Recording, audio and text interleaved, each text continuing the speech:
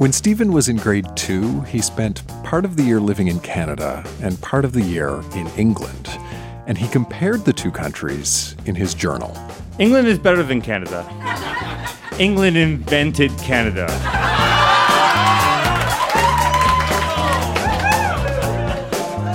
They were so nice, though, that they let France have Quebec. That's Stephen reading from the journal he kept in grade 2. And this is Grown Ups Read Things They Wrote as Kids. I'm Dan Meisner.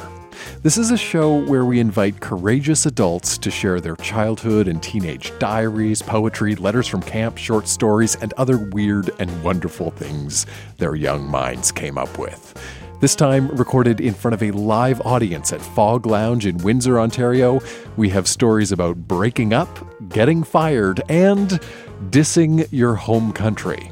Sometimes the best way to figure out who we are is to reflect on who we used to be. So think about who you were when you were a kid, and stick around.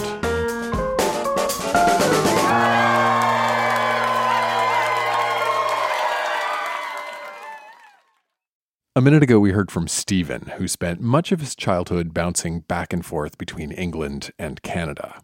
So as a kid, he had an English accent, which didn't always go over well with his Canadian classmates. Here's Stephen reading a bit more from the journal he wrote to his grade 2 teacher. People tell me how to speak words, and they are wrong. Most people in Canada can't afford to go to England. England is so cool, I love my gran. We live in a cool house when we were there. It is connected to other houses, and a train drives right behind it. My gran and me listen to the BBC. BBC is like CBC, but better. We listen to fun shows, not the news, in the kitchen. The washing machine is in the kitchen. You can watch the clothes go all around as you eat toast.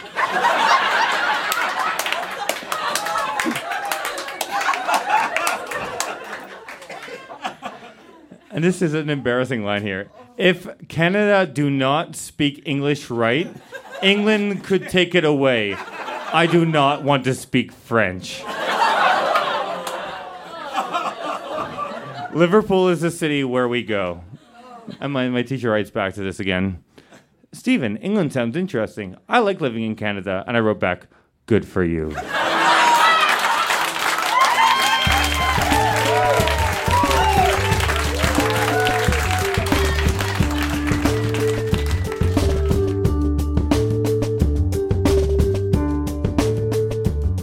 Growing up is a series of firsts. First day of school, first kiss, first love. And often these moments stand out not just because they're firsts, but because at the time, they're onlys. When you don't have any frame of reference, your first anything is the most intense version of that thing that you have ever felt. For instance, take our next reader, Carly, who read a poem about her first and, at the time, only breakup. This is a poem I wrote after my first breakup, and at first I was really hurt, and then I was devastated, and then I was angry, and then I got really angry, and I wrote this poem. It was from A to Z. So, A is for always acquiring my agitation, anger, and abuse. B is for beware, be warned, before I end this bitter ruse. C is for the chaos you've created and the coldness in your eyes. D is your dictatorship, my despair, and our demise. E is the emphasis of embitterment embedded in my life. F is the fear I feel and your frozen words that cut like a knife. G is for grim grievances and the grisly grudges I now hold. H is for the happy times, replaced with havoc and heartless cold. I is for ingrate, irritating, inverse, irate, and irk. J is for joyless, joke, and most importantly, jerk. K is for killer, killing, killjoy, and your knack for knavery. L is for loathing, loser, and your lack of liberality.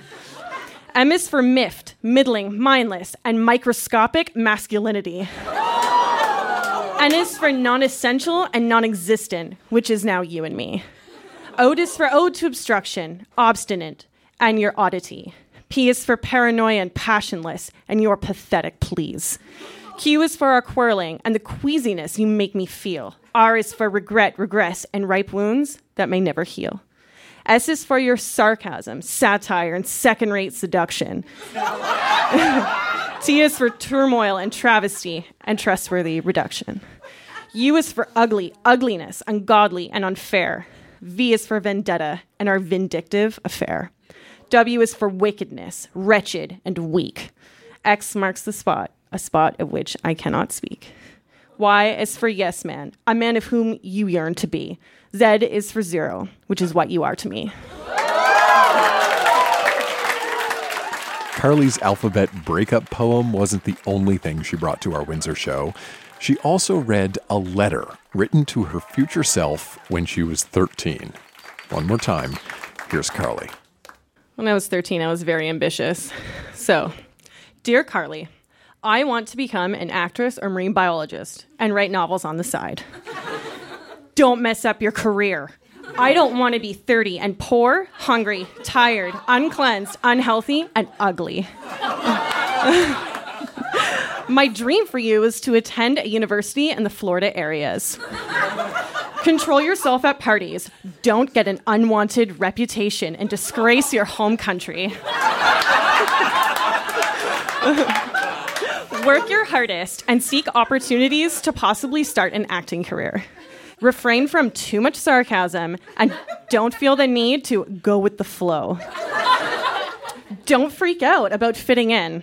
That's never been a problem for you. You have always drawn tons of attention to yourself. Keep that wild temper under control. Look through your books and boxes of elementary and even high school memories. Always remember what was. Have an open mind about what will be. I basically wanted to say that you only live once, so make a marvelous use of that time. You don't have to listen to some little kid, because knowing me, you probably won't complete or achieve anything I ask of you. That's okay. I know that you will make me proud.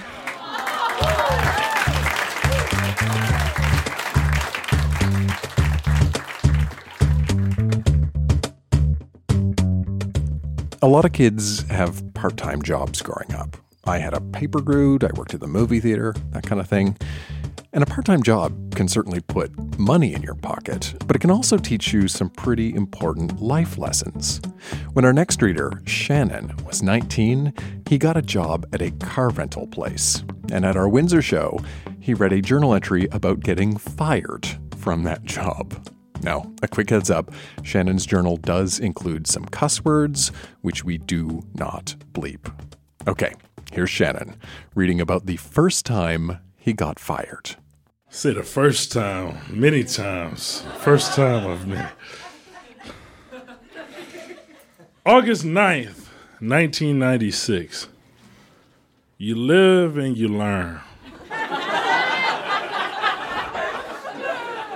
Today, I mean like 20 minutes ago,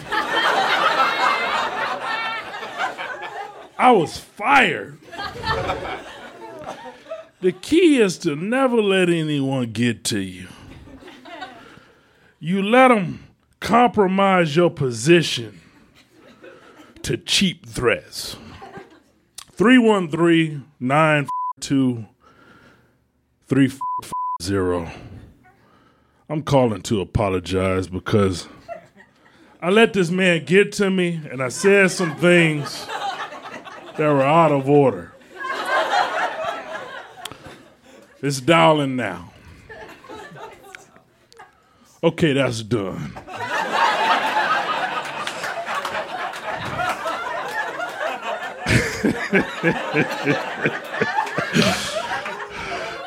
Sometimes you have to tie up loose ends.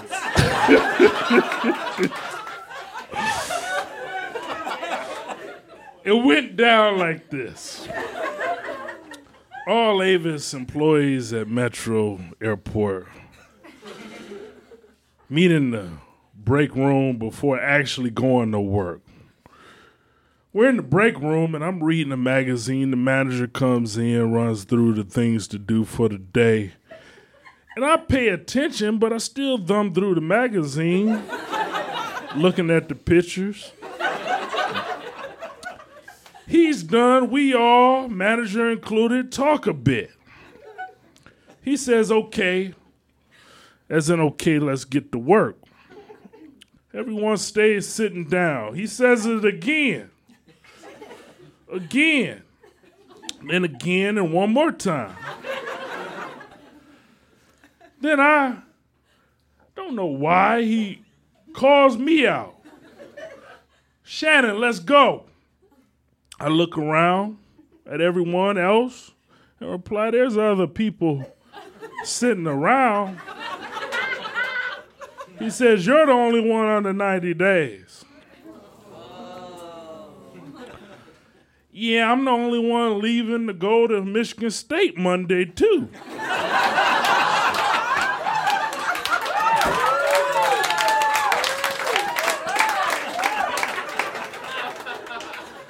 He sits and thinks about it. You can leave today. No, I think I'll leave Monday. No, you leave today. You don't have a choice. No, I think I'll stay to Monday. He demands it. I leave that day, today, and he says he'll punch me out if I don't do it. Now everyone leaves the break room for work. I'm the last one through the door. I go to the manager's office and attempt to find out why all the hostility towards me. I see I'm getting nowhere, so I just leave. Leaving, the other employees call me over and say what happened. I tell them basically nothing.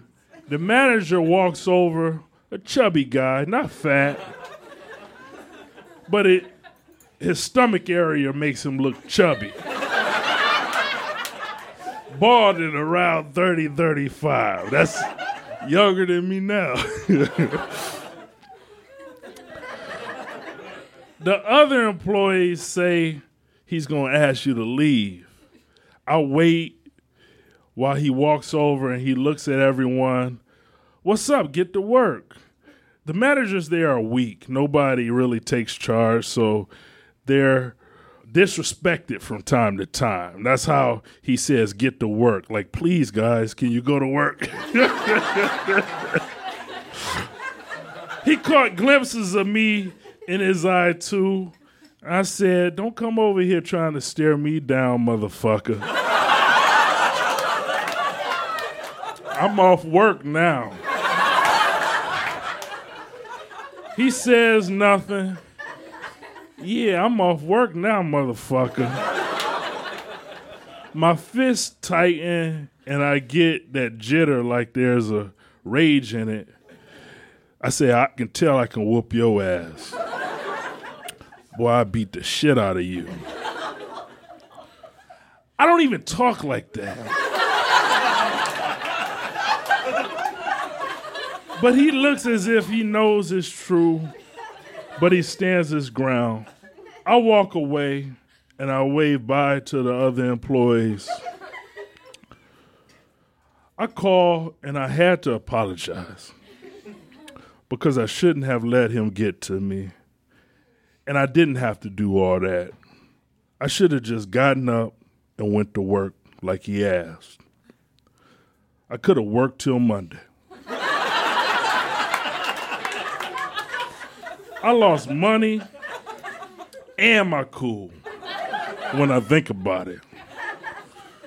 You live and you learn.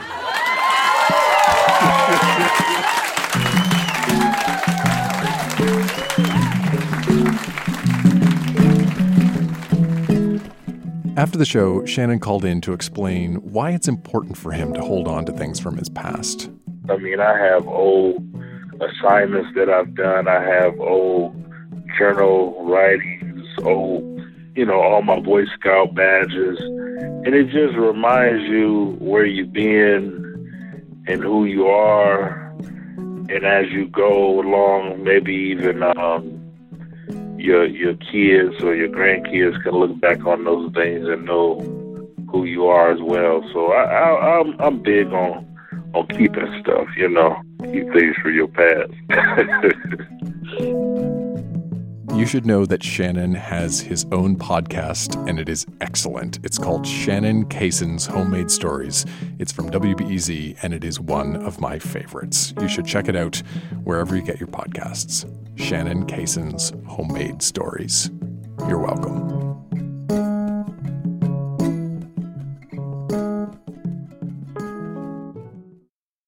Okay, so we're standing outside of Fog right now, and I'm Jill, and I just read at the Grown Ups Read Things they wrote as kids, and it was a lot of fun. So for people who have not yet heard what you read tonight, what's kind of the backstory that we need to know in order to understand these journal entries? Okay, when I was in the second grade that summer, I found out I had cancer, and the whole thing about my journal is just entries that were made when I was finding that out and what surrounded that whole situation for me.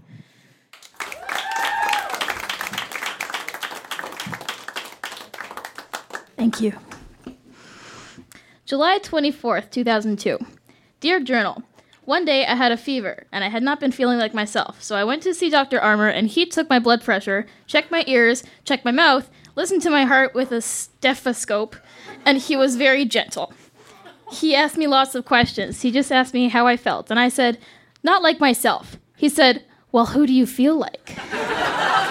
And I said, nobody, just lazy. He sent me to the hospital the next day to get blood tests done. The nurses took my blood a lot, 5 times, I think. We stayed overnight in the hospital. The next day, I got breakfast in bed, Frosted Flakes, and a fruit cup. And milk. Children's Hospital, London, in room 7192. My nurses are Karen, Kim, and Jennifer. My doctors are Shamir, but I call him Shaggy. I love to call him Shaggy, and he owes me $15 because I beat him in bingo 3 times, and he promised me $5 every game he lost to me. The other doctors are Dr. Leaker, Tara, and Rob. Dr. Leaker is a blood doctor. After I rested and ate, I felt much better. Mom painted my toenails 1 foot purple and 1 foot pink. Then I watched Alice in Wonderland, painted my horse mask, and then I watched Snow Dogs. Dad bought me a hot dog, but I didn't eat it. Maybe tomorrow, if I feel good, I can go down to the big kids' room. They have computers, air hockey, and a piano, and bigger kid games for people my age.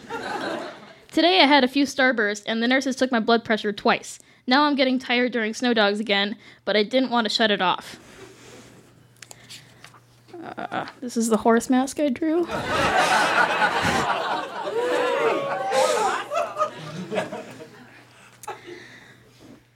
Okay, this part's written in yellow.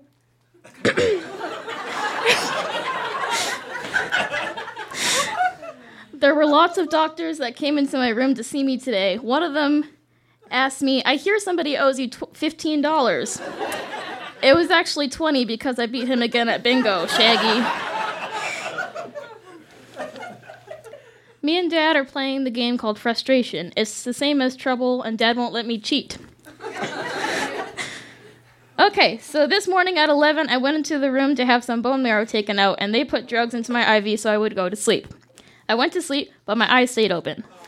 A bit later, I went back to my room. Dad put me in my bed. I saw double everything. I sat up in bed, and apparently I made fishy faces, but I don't remember that. After I woke up, I felt pretty sleepy, but my back did not really hurt. Dad and Mom talked to Dr. Leaker. He told them I have leukemia. This is cancer, and I will need medicine to get better, but I can go home in about 10 days. Yay!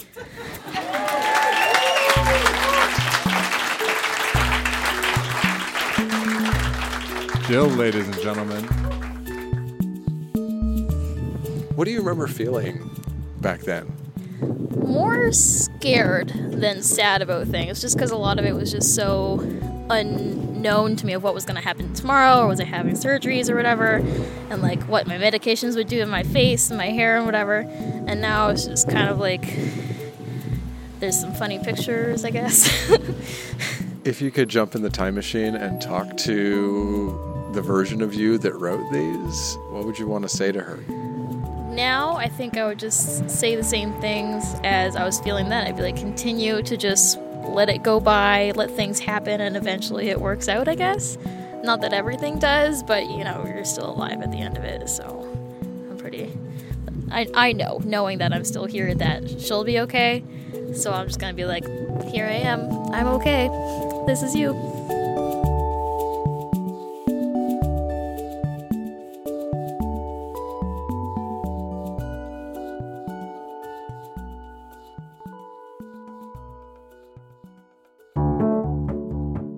Some kids are optimists by nature. They're predisposed to look on the bright side and focus on what's good in life. Other kids, not so much. Here's Brian reading from his grade 2 school journal. Wednesday, January 18th. I brought my puppet and Joey wanted to play with it. He couldn't. The next day I brought my puppet and Chris called it a poop-it. And I didn't like it. And Joey didn't like it at all. January 30th. My brother got snow in his boot, and he did not like it. And you know who did it? Joey did it. Thursday, February 2nd, 1984. I got all snowed up, and I did not like it. One bit. After that, I hurt myself. When I was little, I cracked my head open in 1978. I don't think I liked it, and I did not have fun.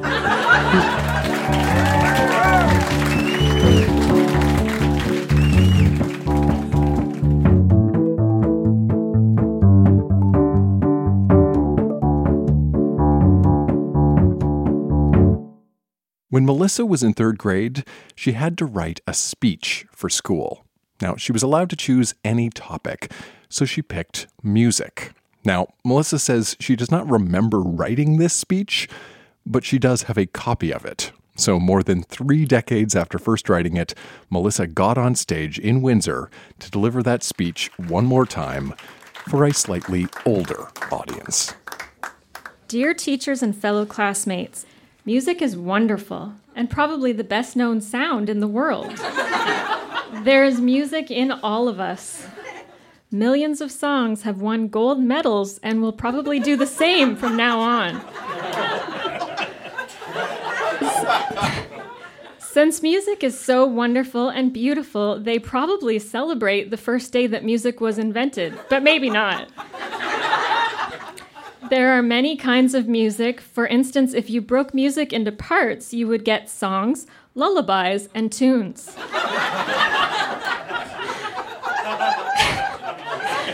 A song is a lot of little music notes hung on a long piece of thread and a little piece of paper with the words to the song written on it. All you have to do now is sing the song and play the music on the proper instruments chosen for that song. Instruments are very important for music. They're almost the whole point in having it. Not the whole point, but part of it. The point I'm trying to make is that the instruments do an important part of the job of music. Music does have a job, you know. Now, I'll name some of the different music that most of you never think of. Here they are for you. The singing of the birds. The purring of a cat. The rattling of a chain. The running of a deer or fawn. And the roaring of a well-working car. I have not mentioned all of them. There are many more, but those are some of them. Not all people like music. Most of you know that already, but some of you don't. Maybe someone somewhere will be dancing around merrily singing a song while someone is looking out of their window saying, "Music is getting on my nerves." People probably like music because it clings to your ears when you hear it. And because it's good to hear. Well, you may go and read some books or something like that, and I may not have all the information, but I tried. I hope I had the information you wanted and expected. Well, ... I hope you enjoyed and will always remember this speech. Thank you for listening.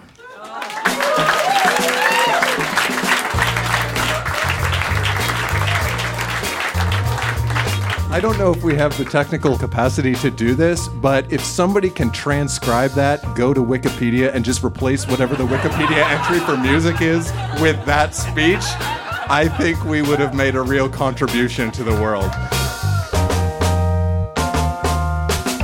That is Grown Ups Read Things They Wrote as Kids. Our show was recorded live at Fog Lounge in Windsor, Ontario, and produced by Jenna Meisner. Our music is by Poddington Bear. We have a bunch of live shows coming up, including Halifax, Charlottetown, and St. John's, plus a bunch more we have not yet announced. I would love to hear the things you wrote when you were a kid. To find out more about our upcoming shows, join the email newsletter. You can do that at grownupsreadthingsttheywroteaskids.com or look at your device. We put a link right there in the show notes. I'm Dan Meisner. Thanks for listening.